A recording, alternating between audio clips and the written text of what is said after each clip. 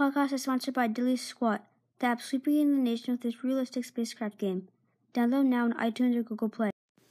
Hey guys, thanks for tuning in to another podcast. This one's going to be a little bit different. It's going to be short but sweet. We're not even going to give this episode a number.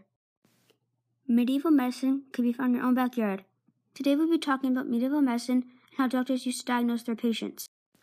Our guest today is Evie Matos, a nurse at Sale Kits Care Alliance. Tell me a little about yourself. Hi, Jaden. Thanks for having me on today. Yes, I'm a nurse, and I've been a nurse for the last 30 years. I work at Seattle Cancer Care Alliance in radiation oncology. Well, Evie, what inspired you to be a nurse?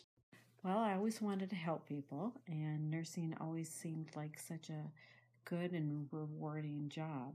So the great thing about nursing, too, is you can do lots of different things. It doesn't have to be just one path.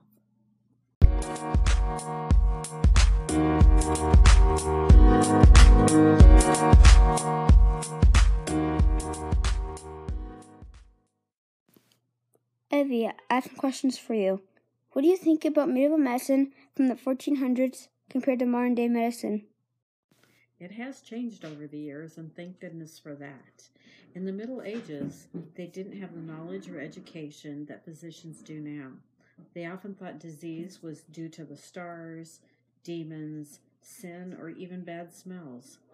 Barbers or family members would treat patients.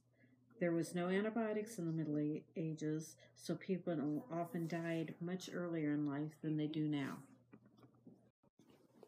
My second question is, why do you think that it took the doctors so long to figure out why and how the plague happened?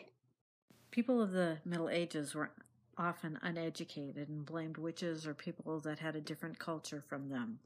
They finally found out how and why it happened in the 19th century. The plague was caused by disease-carrying fleas, which were carried on the bodies of rats. The dirt and filth found in the streets was a perfect breeding ground for the disease. The first victims of the disease were found in the poorest districts of the city. People could not avoid contact with the rats or someone who had been in contact with the rats. Wow, that sure was a long time until they figured out why the plague happened. My third question is, according to the website Medicine in the Middle Ages, lordsandladies.org, doctors would treat their patients with herbs. If they had had pains, and wounds would be cleaned with vinegar, mint, aloe vera, and so on. What do you think about this? I actually think that was quite smart. They learned from their mothers and other women of the village that certain herbs had medicinal properties and would help to heal types of problems such as rashes, infections, etc. Vinegar could be harsh on tissues, but could certainly clean out a wound. The surgeons of the time would also bleed people. They'd cause them to bleed to get rid of infections or evil spirits. They also applied leeches to ingest infected tissue. Trepanning was done by cutting a hole in the skull to let the evil spirits out. Some of the things they still do now, like applying leeches and trepanning, but in various forms.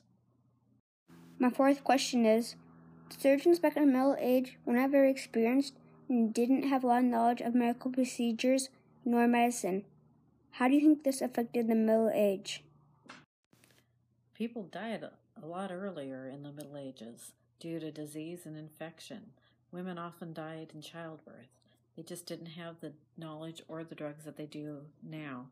The simple act of hand washing or keeping your instrument clean could go a long way in preventing disease.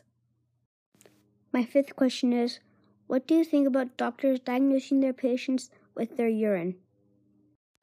Jaden, doctors still test your urine in modern day for certain diseases. Things like a bladder infection, or they can test for diabetes. They use other techniques such as blood tests and x-rays to diagnose a problem as well. My sixth question is, what if malaria and Zika was a really big problem in Europe during the Middle Age? I think it would become a plague. Thousands of people would die, or whole populations. again, because they wouldn't know the root cause of the illness. This is kind of a disturbing question, but in the Middle Age, people swallowed baby frogs to cure asthma. How do you think this helped or didn't help? That is a crazy question to me. I don't know why the people of the Middle Ages would even think that a baby frog could cure asthma. Asthma is a sickness where it makes it hard to breathe, and I don't know how a frog could even cure that. Was all medieval medicine bad for you?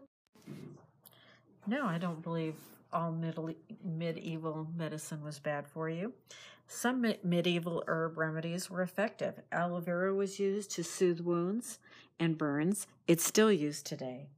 For a medieval headache remedy, drink warm chamomile tea and lie down on rosemary and lavender scented pillows for 15 minutes. This is a natural and effective remedy. People still use these today. There's naturopaths that often give herbs as well as aromatherapy. Thank you for listening into this podcast. Remember, this podcast would not have been possible without Dilly Squat, the revolutionary spacecraft game. As we just learned, the evolution of medicine has progressed over time and doesn't plan to stop. And a final thanks to Evie Matos.